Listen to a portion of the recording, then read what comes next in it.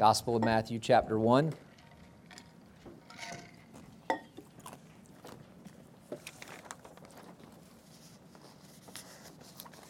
Gospel of Matthew, written primarily to a Jewish audience, goes into great lengths to show how this one born in Bethlehem was indeed the promised Messiah that they had been long awaiting. Exactly what that song in many ways is sharing with us, this anticipation of this one who would ransom Israel. And if you remember, if you look at the very beginning of Matthew, you'll see that he starts his gospel with a genealogy that goes from Abraham to David, and then from David all the way down to the Messiah. He's showing that he indeed is the fulfillment of the covenant promises made to Abraham, as well as the covenant promises made to David, this king. Well, as we go into Matthew, there had been silence for 400 years. God had not sent a prophet. And there was this desire and anticipation of the Messiah. When was he going to come? And then we see in the Gospel of Luke that an angel appears to Zechariah. And the angel tells Zechariah that he's going to have a son. And that son is going to prepare the way for the Messiah. He's going to be the forerunner for the Messiah, speaking of John the Baptist. And then the angel appears to Mary, and he tells Mary that she is going to have a baby, even though she's a virgin. And that baby is going to be the long-awaited Messiah. And as we pick up in Matthew chapter 1 today, we're going to see the angel visiting Joseph. I'm going to begin in verse 18. This is the word of the Lord. Now the birth of Jesus Christ took place in this way. When his mother Mary had been betrothed to Joseph, before they came together, she was found to be with child from the Holy Spirit. And her husband Joseph, being a just man and unwilling to put her to shame, resolved to divorce her quietly.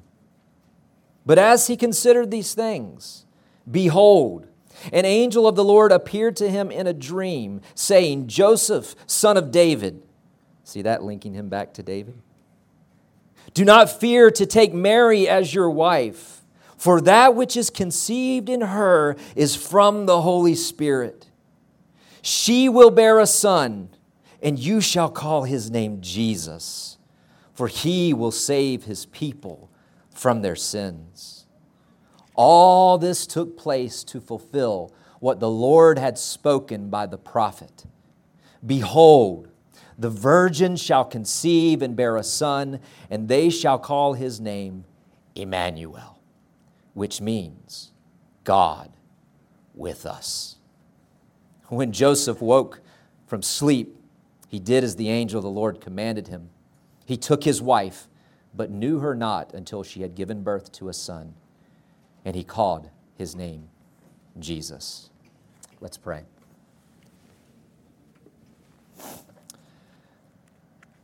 Our glorious Lord, this is your word, and we are humbled that you would condescend to speak to us.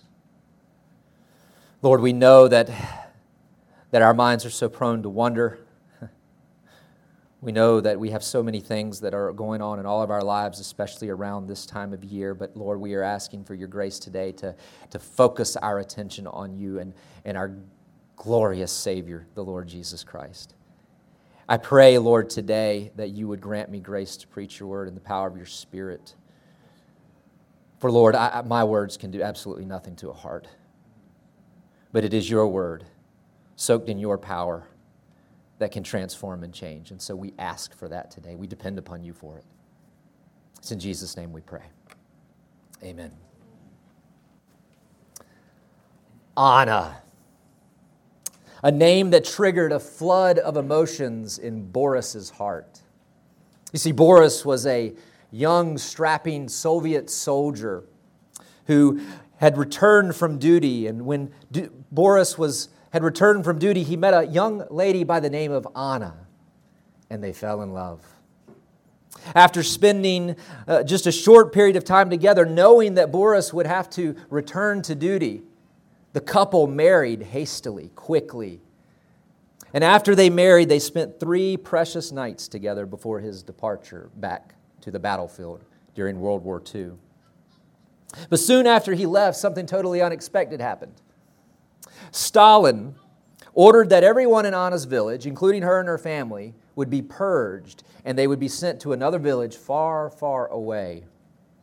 Well, when Boris returned from the battlefront, no doubt longing to see his precious wife, he was crushed to find that she was no longer there and her village had been abandoned.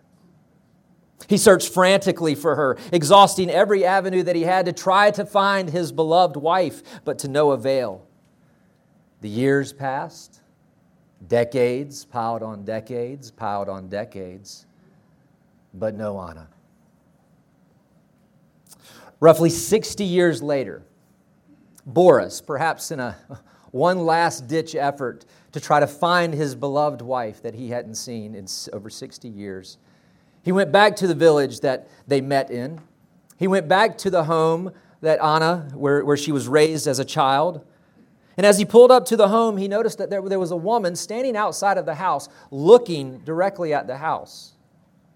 Boris steps out of his car and he shuts the door. And as he shuts the door, the woman is startled. She turns around and looks at him with a familiar gaze. Could it be? Could it be his beloved Anna? Well, tears began to well up in the woman's eyes. And Boris, with all of the speed that his 80-year-old bones could muster, ran to his wife and said, "My darling, I've been waiting for you so long. My wife, my life."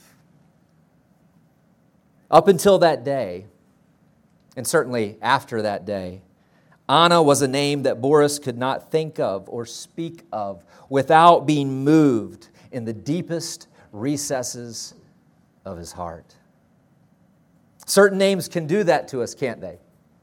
They can do that to us. The mere mention of names of people that are precious to us can flood our hearts and our minds with sweet memories and stir up our affections. See, right now we're in a series that's leading up to Christmas where we're looking at the names and titles of Christ that's given to this extraordinary baby that's born in Bethlehem. Names that, if we're thinking rightly about them, should trigger really amazing and astounding thoughts. And they should trigger affections in us, which should lead us to joy-filled worship for the names that we're going to be going over. And the name that we're going to be looking over today should do exactly that. It should lead us to joy-filled worship. And the name that we're going to be looking at today is Immanuel. Immanuel. Here's what I want you to take away today. The main point. I want you to focus your thoughts on what Immanuel means. We're going to talk about that. And why that is astounding. We're going to talk about that too. And let that drive you to joy-filled worship. So let's jump in. What does Immanuel mean? What does it signify? What is it meant to communicate to us about this extraordinary child that's been born in Bethlehem? Well, Matthew quotes Isaiah chapter 7 for us. The scripture reading that we had this morning was from Isaiah chapter 7, and this is what Matthew is quoting in verse 23. He says this, "Behold, the virgin shall conceive and bear a son, and they shall call his name Immanuel," which means God with us. So that's what Immanuel means. It means God with us. And if you've been a Christian for any length of time, you probably knew that. If you've grown up in the church, you've probably heard the name Immanuel just about every Christmas season, and you've probably been told it means God with us every Christmas season. But if we're not careful, we can miss what that name is meant to communicate to us. We can miss the gravity of it. We can miss the weightiness of what this mysterious name, Immanuel, is meant to signify. So let's ask the question, in what sense is Jesus Immanuel? In what sense is Jesus God with us? Well, does it mean that God is with us wherever we go and whatever we do? Right? Well, that's certainly true. It's certainly true that God is omnipresent, if you know that word, that He's present at every point of space with His entire being, that He's everywhere, and as R.C. Sproul likes to say, that we live life coram Deo. We live life in the very presence of God, in the very face of God. God is with us no matter where we go, no matter how high we go or how low we go. God is with us. He sees even to our very thoughts. But that's not what the name Immanuel is meant to signify primarily. How about this? Does it mean that God's special presence dwells with His people? Is that what it means? Think about how God dwelled in the midst of His people Israel. First in the camp of Israel, in the tabernacle, and then eventually in the temple. Remember how He dwelled with them behind the curtain in the Holy of Holies, on top of the Ark of the Covenant between the cherubim? Right? If you remember that the glory of God, signifying His presence, how it filled the tabernacle in Exodus 40, and then eventually it filled the temple in 2 Chronicles 7 when Solomon dedicated the temple, signifying again His presence with them. It's certainly true, right? That God did dwell with His people. He dwelt with them in the midst of His people before Christ was born. God was with them. And it's certainly true that from His birth to His ascension into heaven, that God the Son dwelled in the midst of His people. God was with them. But that's not the fullness of what the name Immanuel is meant to communicate to us. It's deeper than that. So what does it mean? Well, I want you to look at the context with me in Matthew chapter 1, the verse that we read a little bit earlier. You see, Mary was pregnant. And I would imagine that Joseph was probably pretty crushed as he found out that his betrothed wife, that he was not yet what we would consider fully married yet, but in a really intense engagement. I guess that's a good way to describe it. That he was not there yet, and yet he found out that his wife was soon-to-be wife was pregnant. And that in his mind, that could only mean one thing, that she had been unfaithful. And if you remember, as it said in our text today, that he resolved to divorce her quietly, but then the angel Gabriel appeared to him. And the angel Gabriel said this to Joseph, "Joseph, son of David, do not fear to take Mary as your wife, for that which is conceived in her is from the Holy Spirit." In other words, Joseph, no human being has fertilized that egg in Mary.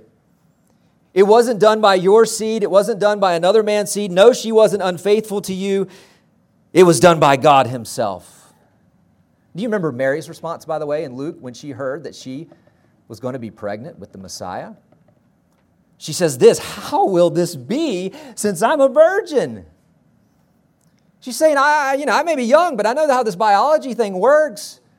My mama and daddy, they've told me about the birds and the bees, and I will tell you, Gabriel, that there's not been any bees swarming near me, ever. And so Gabriel explains to her, he says, no. The Holy Spirit will come upon you, and the power of the Most High will overshadow you. Therefore, the child to be born will be called Holy, the Son of God. Why was it necessary for the child to be miraculously conceived by God instead of naturally conceived by man? Well, this verse gives us a hint. It's because He had to be holy. He had to be holy. If He came naturally through a man, He would inherit the two things that every single human being has inherited since the fall of Adam: Adam's guilt and Adam's corrupted nature. And that would have disqualified him from saving anyone right on day one. But in the wisdom of God and by the power of God and according to the plan of God, He was conceived, and He indeed was holy. Picking back up in the Gospel of Matthew, Gabriel says this to Joseph in verse 21, "She will bear a son, and you shall call his name Jesus, for he will save his people from their sins." All this took place. All what took place? That God conceived a son in the virgin womb of Mary. That all of this took place to fulfill what the Lord had spoken by the prophet, speaking of Isaiah. "Behold," which means to pay attention. This is incredibly important. "Behold, the virgin shall conceive and bear a son, and they shall call his name Immanuel." And then Matthew explains, which means God with us. See, this human son that's conceived by the Holy Spirit is also God. God with us, Immanuel. This answers our question. What does it mean that God is with us? It means that God is with us in our humanity. The greatest mystery in the world brought to light in this one glorious name, Immanuel. God in flesh with us. God in human form with us. God in the same nature with us. See, the name Immanuel is pointing us not just to the fact that God is dwelling in the midst of His people, but it's pointing us to this wonder-inducing, glory-deserving doctrine of the incarnation, that the eternal Son of God, the creator of all things, the agent of creation, including human beings, became a human being, just like us. The Gospel of John begins with these words. In the beginning, speaking at the time of creation, in the beginning was the Word. And the Word was with God, speaking of God the Father. And the Word was not only with God, and the Word was God, speaking of God the Son. And then in verse 14, and the Word became flesh and dwelt amongst us. See, God the Son became flesh. He became a human so that He is now both God and man, the God-man. That's Immanuel.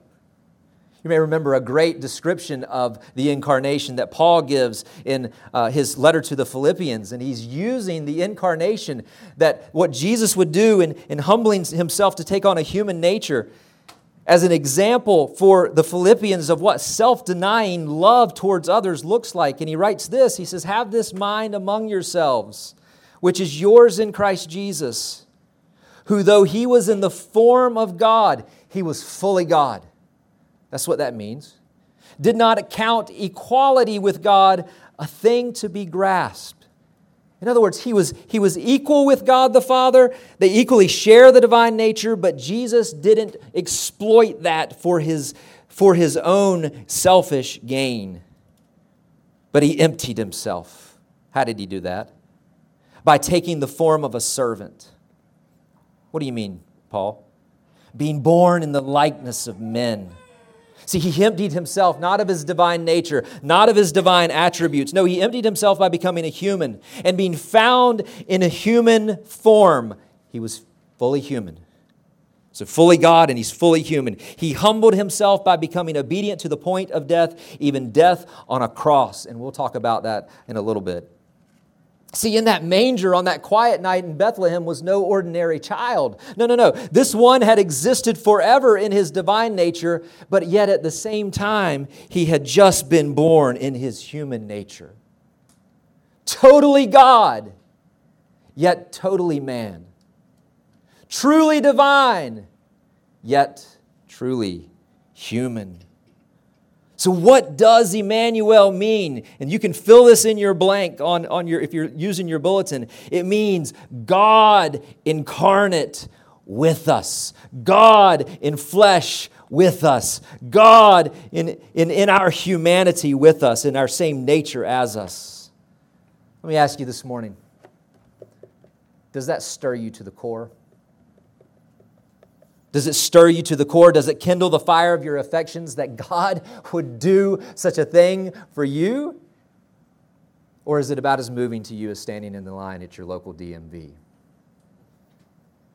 For some people, it is that.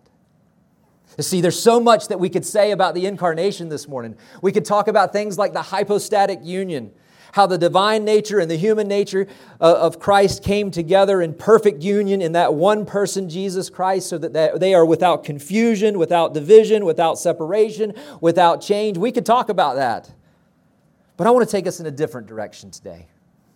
I want to take us in a direction where I want to spend the rest of the time that we have together seeking to stoke the embers of your affections by reminding you of why Immanuel should be sweeter to your soul than your Aunt Betsy's Christmas cookies are to your mouth. Why is Immanuel, God incarnate with us, so astounding? Why is it so shocking? I want to offer you 5 focal points to focus your mind on, your meditations on this Christmas season about Immanuel.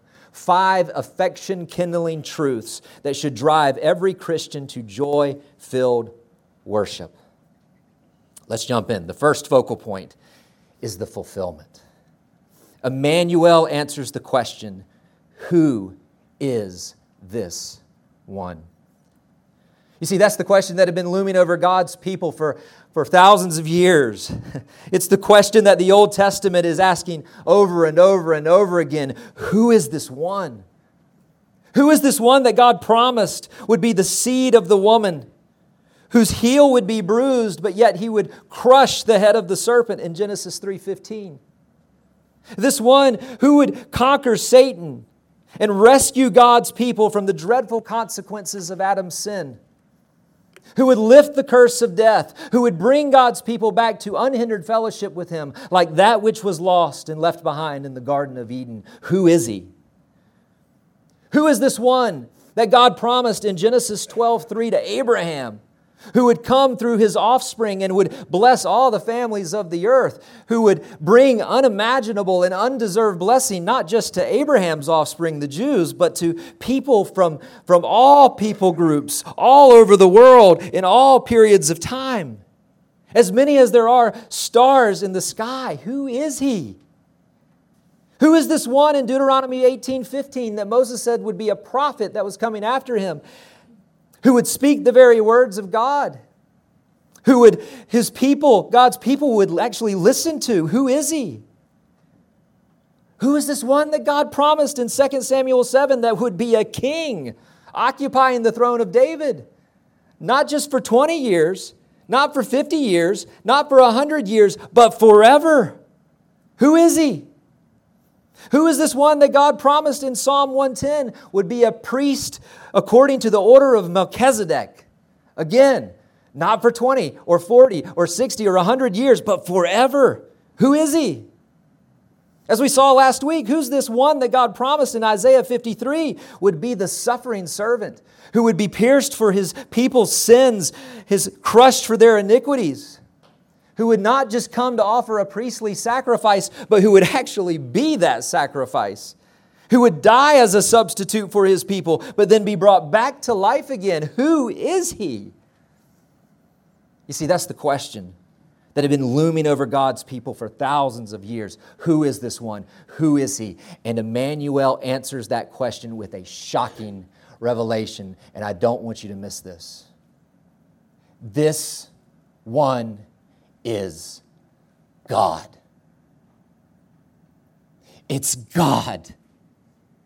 All along, God had been promising Himself, specifically God the Son, that God the Son would come in human flesh, that God would crush the head of the serpent, that God would bless all the families of the earth, that God would be the prophet that Moses spoke about, that God would be the priest forever, that God would be the king forever, that God would be the suffering servant. And He would do it all by taking the form of a human just like you and me, taking on a human nature just like ours. That is Immanuel, God with us. And if that won't stir you, I really don't know what will. Moving on. Second focal point, the humiliation. Immanuel is a reminder that no one has ever traveled a greater distance for you. When we think of that word humiliation, we think words like shame and loss of dignity and dishonor come to mind. Humiliation does not hold typically a positive connotation. It's typically negative. Nobody wants to be humiliated. You remember when King Nebuchadnezzar was humiliated? If you remember that, he was the mighty king of Babylon, no greater king on the earth, no greater power on the earth. He was walking on the rooftop of his royal palace one day. He was looking at his kingdom, and he basically says something to the effect to himself, "Wow, look at all this that I have built for the glory of my own majesty." And the Lord sees him in his pride, and He brings swift judgment upon him. And in Daniel 4:33, we see a very humbling experience that God brought upon King Nebuchadnezzar. It says this: "He was driven from among men and ate grass like an ox, and his body was wet with the dew of heaven, till his hair grew as long as eagle's feathers, and his nails were like birds' claws."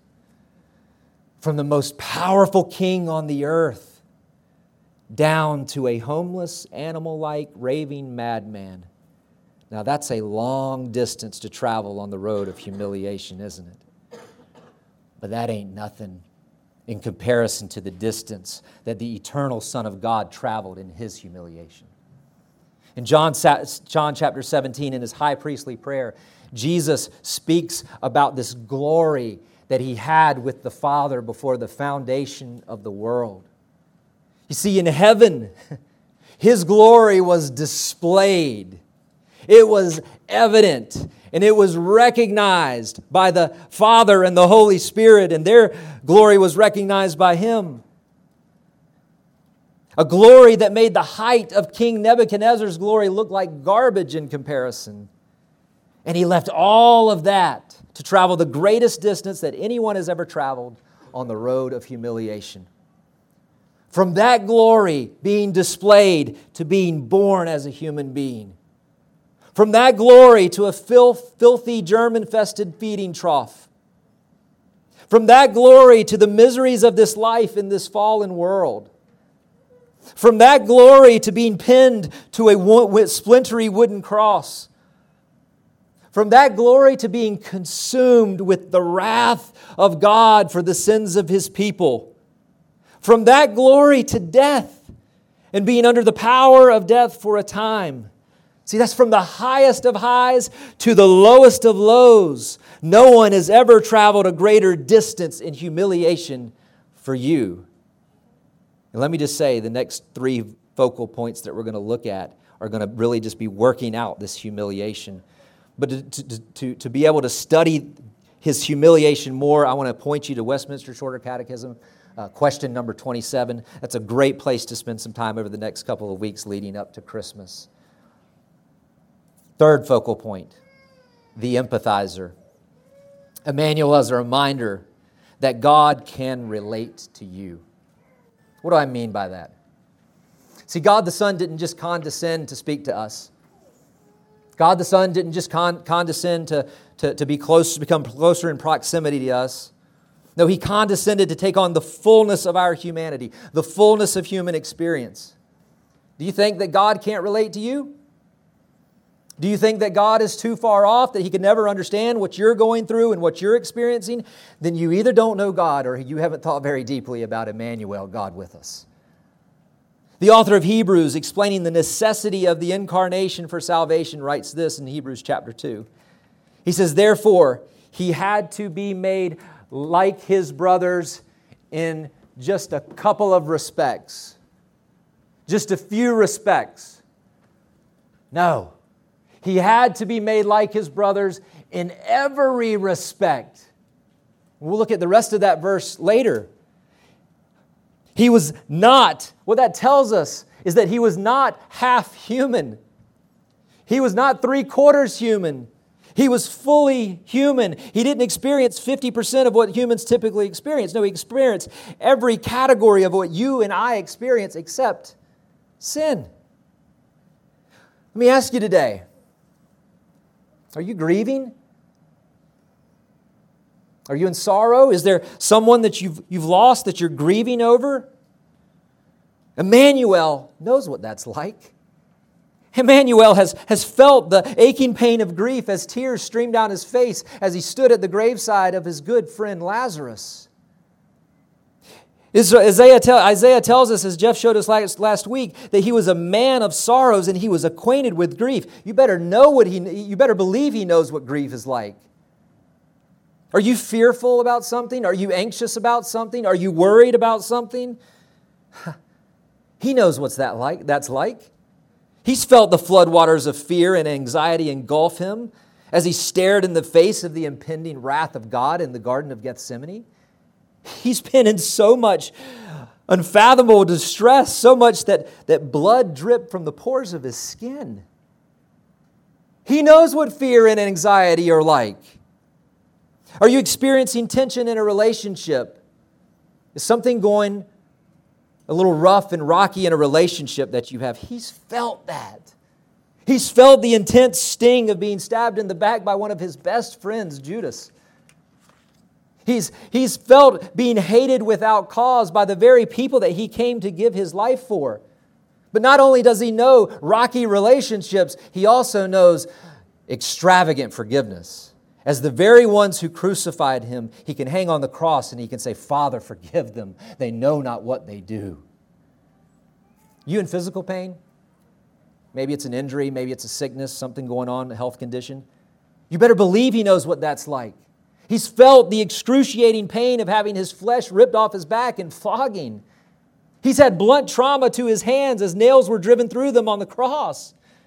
He knows what it's like to not breathe and to have suffocation as crucifixion was famous to impart. He knows what physical pain's like. How about temptations? Surely Jesus was never tempted.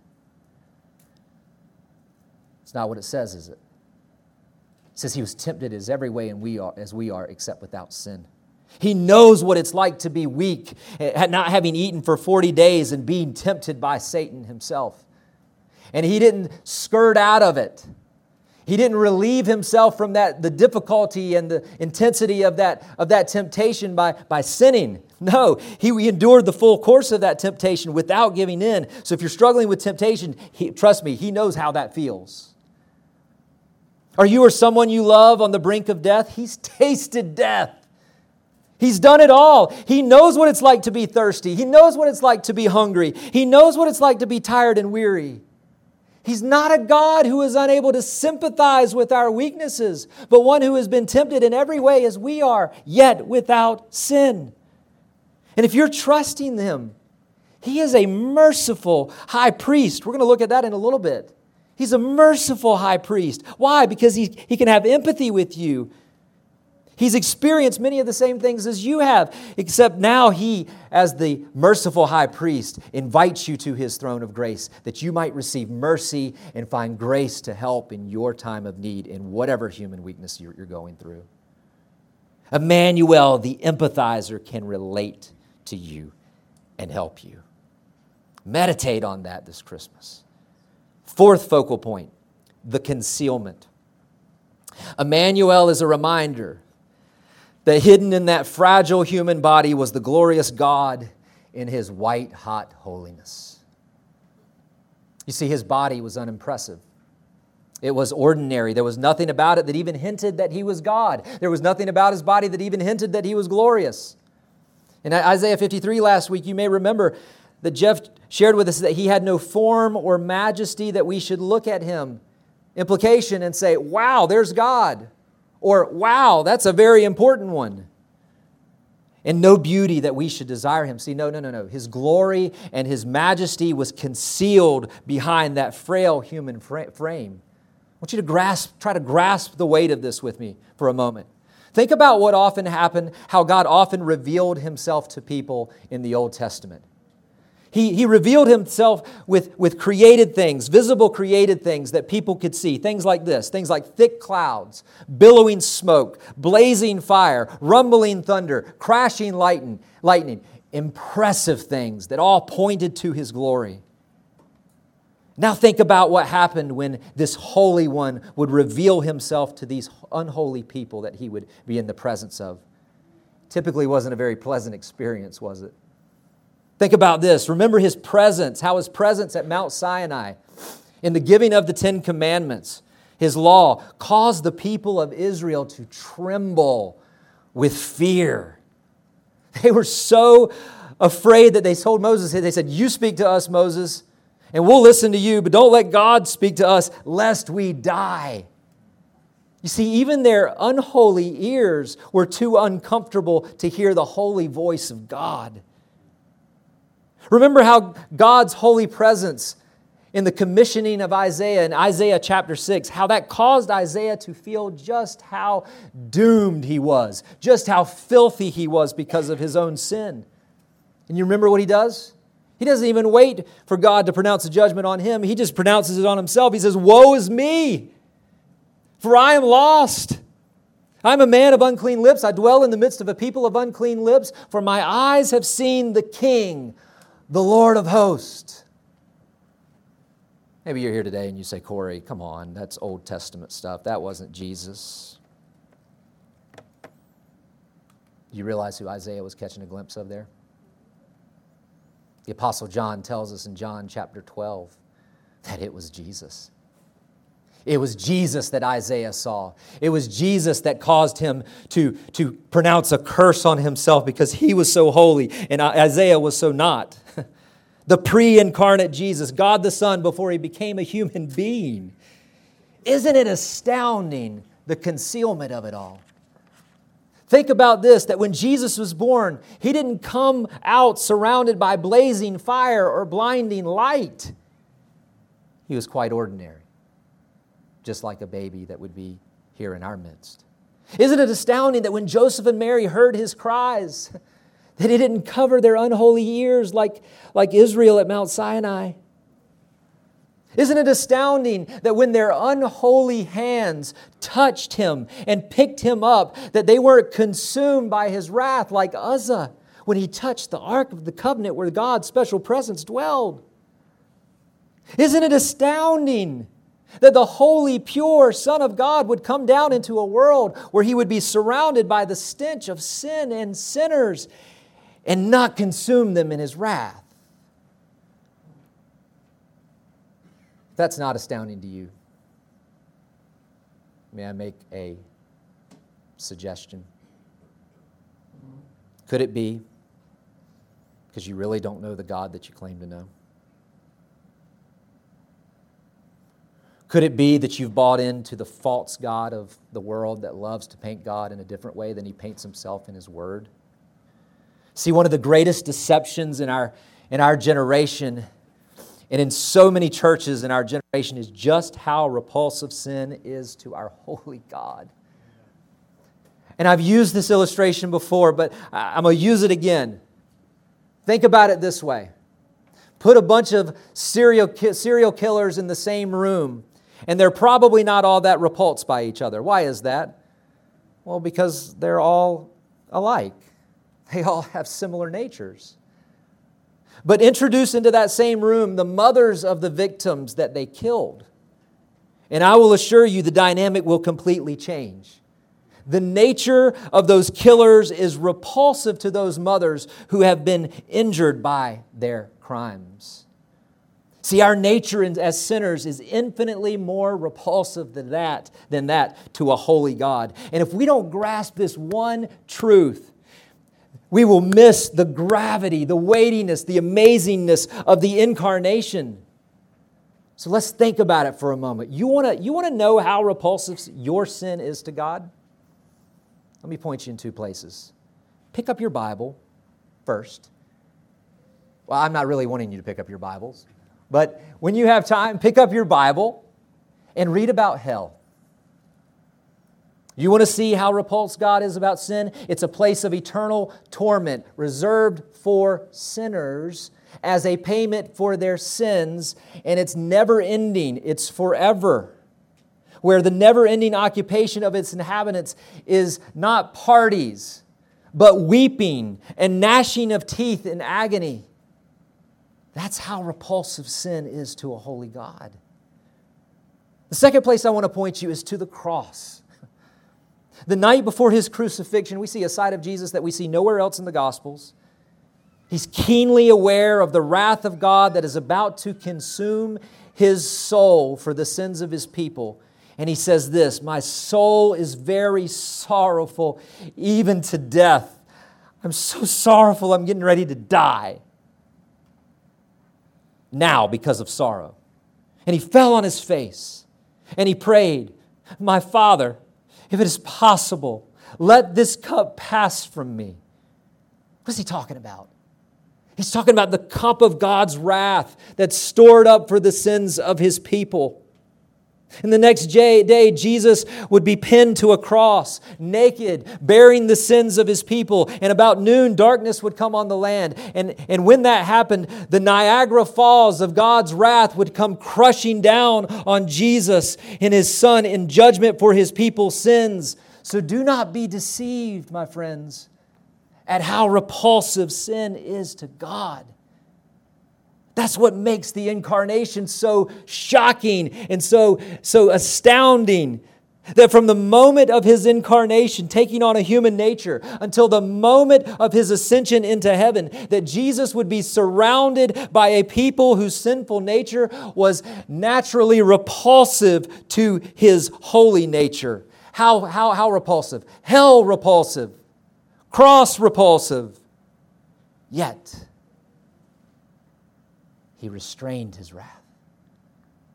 And He didn't just restrain His wrath and grin and bear it. It says He was meek, and He was gracious, and He was forbearing towards sinners, even stooping down to the level of washing His disciples' feet, like the lowest of servants.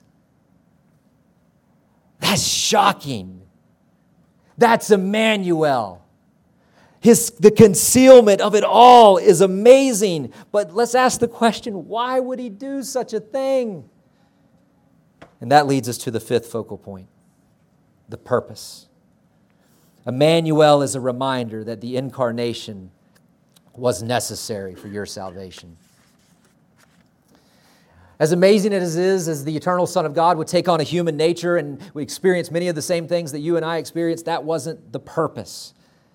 Look what the rest of that verse in Hebrews says that we looked at a little earlier. Therefore He, speaking of God the Son, had to be made like His brothers in every respect. He had to become fully human. Why?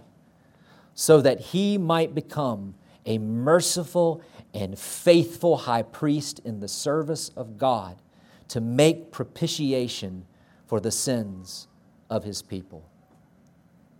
Now, I want you to think back for a moment with me, with the drama of the Day of Atonement, Israel's Day of Atonement, where the one day a year that any human being, and only the high priest, could step foot into the Holy of Holies, where God's special presence resided between the cherubim above the mercy seat. This was a goosebump-inducing experience. A fearful endeavor as a sinner, being the high priest, would approach the holy God. The high priest would first undergo a series of elaborate rituals, cleansing and bathing and putting on special garments in preparation to enter into God's holy presence. And as the high priest stepped behind the veil, you remember what he brought with him? He brought with him two animal sacrifices, and the blood of them, I should say. The first blood was to atone for his own sins, and then a little bit later to atone for all of the sins of the people of Israel. And he took the blood and he sprinkled it on the mercy seat, and God accepted the death of the animals as a substitute for the deserved death of the people of Israel because of their sins. That's a great Old Testament lesson, Corey. But what does that have to do with Immanuel? Answer: everything. Everything. All of this was a picture of what Immanuel would come to do. All of this was a shadow of the reality of what took place on the cross. You see, the Day of Atonement that occurred every year was a shadow of the real Day of Atonement that was to come, where Immanuel would suffer and die on the cross to atone for the sins of His people. That was the Day of Atonement that all the others were pointing to. He had to be made like His brothers in every respect so that He might become a merciful and faithful high priest in the service of God. Why? To make propitiation, that is a payment to satisfy God's wrath. We've been looking at that in Romans. To make propitiation for the sins of His people. He had to be human. He had to be fully human. He had to be human to be a merciful high priest, as we've already seen. One who has gone through many of the same things that we have gone through. One who can empathize with our weaknesses. He had to be human, though. He had to be human to be a faithful high priest. One who was clean and sinless. One who is completely faithful to God the Father, who lived in perfect obedience to the law, and thereby qualified to bring a sacrifice into not the earthly Holy of Holies, but into the one that was a copy of, which is into the heavenly Holy of Holies, where God dwelled. It says that He had to be made human to make propitiation for the sins of His people. A payment to satisfy God's wrath. What is the payment to satisfy God's wrath for sin? Well, He tells us in Romans 6:23 that the wages of sin is what? Death. Yes, physical death, but also the second death, which is hell. where the wrath of God is poured out on sinners as a payment for their sins forever.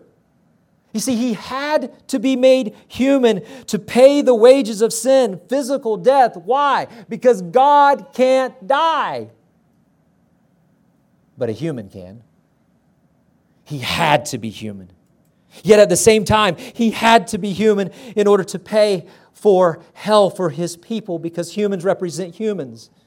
Yet at the same time, He also had to be God to be able to suffer under the magnanimous measure of the wrath of God that was reserved for His people. No human being in himself could take such a thing. That wrath of God that would have been poured out on people forever, that measure put on Christ on the cross. You see, that's the purpose for Immanuel. That's the purpose for God incarnate with us. Strung naked on that dreadful cross was none other than the God-man. It was the Day of Atonement. And the high priest was offering the sacrifice of Himself for the sins of His people. We're told that darkness crept over the land from noon to 3 o'clock. Jesus had become a curse for His people. The terrifying wrath of God for His people was consuming Him instead of them. And after He had paid it in full, He cried out those sweetest words, "It is finished."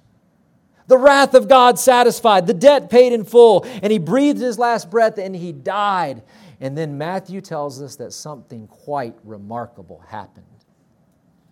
It says that the curtain of the temple was torn in two. Remember that curtain on the Day of Atonement that the high priest would enter behind, would step behind once a year to offer that atoning sacrifice? It was ripped from heaven down to earth, from top to bottom. Why? Because everything that the Day of Atonement and the ceremonial law in general had pictured had now been fulfilled. The high priest had come and offered the sacrifice of Himself that would actually satisfy the wrath of God for the sins of His people. And then on the third day, we are told that Immanuel rose from the dead, an undeniable sign from God that it's all true.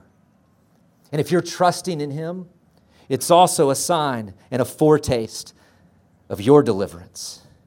When your body, like His, will be resurrected from the dead.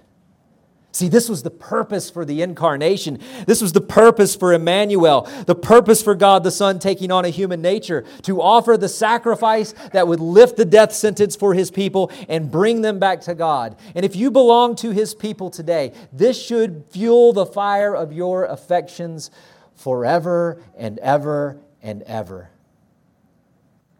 This should fuel your worship for Him, thinking that your God would go to such lengths for you. Maybe you're here today and you say, well, how do you even know? How do I know if I belong to God? How do I know if I belong to His people that He died for? Well, let me ask you this question. Have you been born again? What's that? Well, let me ask you a series of questions that will answer that question. First, do you hate your sin? Do you hate it? Are you uncomfortable with your sin? Is it like the worst Christmas sweater ever that is so itchy and nasty and all you want to do is just take it off? You want to get rid of it? Are you turning from your sin by God's grace? Do you know you're hopeless to save yourself by your own record, your own good deeds? Do you know that everything you do, whether it's coming to church on Sunday or whether it's being baptized or taking communion, do you know that none of that actually makes you right before God? Do you know that? Are you trusting in Christ and Christ alone for your salvation? Are you trusting in His righteousness, the righteousness that God requires to be in His presence? Are you trusting that that is not yours, but that's His? Are you trusting in His righteousness for God's acceptance? Are you actively seeking to keep His commandments because you love Him? Motivated out of love, I want to keep God's commandments because I love Him. If you are, that's great evidence that you've been born again. If you can answer yes to those questions, and yes, you can claim what Christ accomplished on the cross, what the high priest did on that cross for His people, you can know and be sure that indeed I belong to His people and my sins are dealt with and paid and I'm reconciled to God. But if you can't say yes to those questions, I want to love you enough to tell you that you are in a dire, dire circumstance right now. That you're still in your sins. That the wrath of God still abides on you. That if you die right now, you will indeed go to hell. You will. Not what I say, what the Word says. You will go to hell. And I don't want that for you. But let me tell you how merciful God has been to you. He's brought you here today and you've heard the gospel and you've heard a preacher like me up here speaking to you and exhorting you. And Christ commands you today. He commands you today to repent, which means to turn from your sins. And He commands you to trust in Him and Him alone, endeavoring to follow Him the rest of the days of your life. The instant you do that, you can be assured that you indeed are belong to God's people. Your sins forgived fully, past, present, and the ones you've not yet to commit. The very righteousness that you don't have imputed to you because Jesus' perfect sinless life imputed to you. He'll give you a new heart with new desires. He will already given you that heart.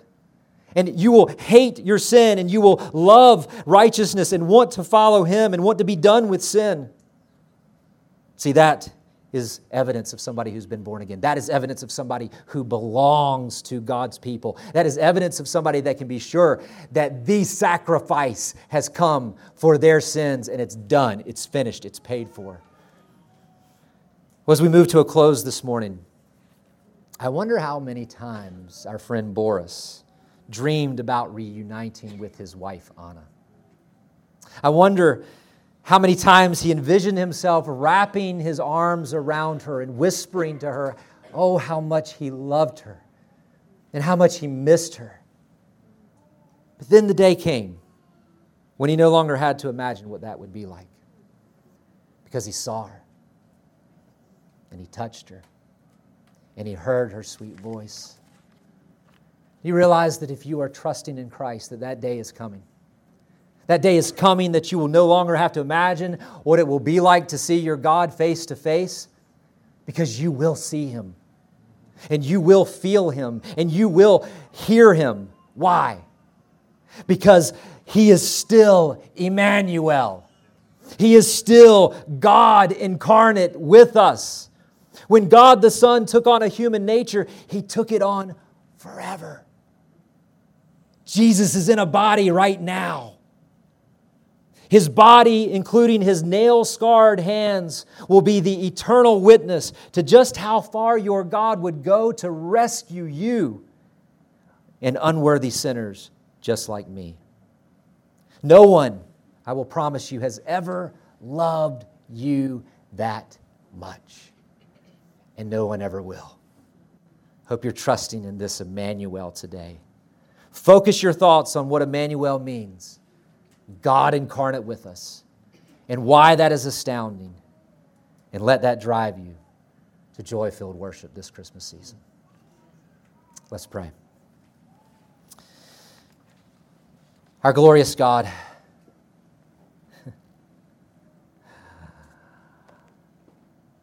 thank you for Immanuel.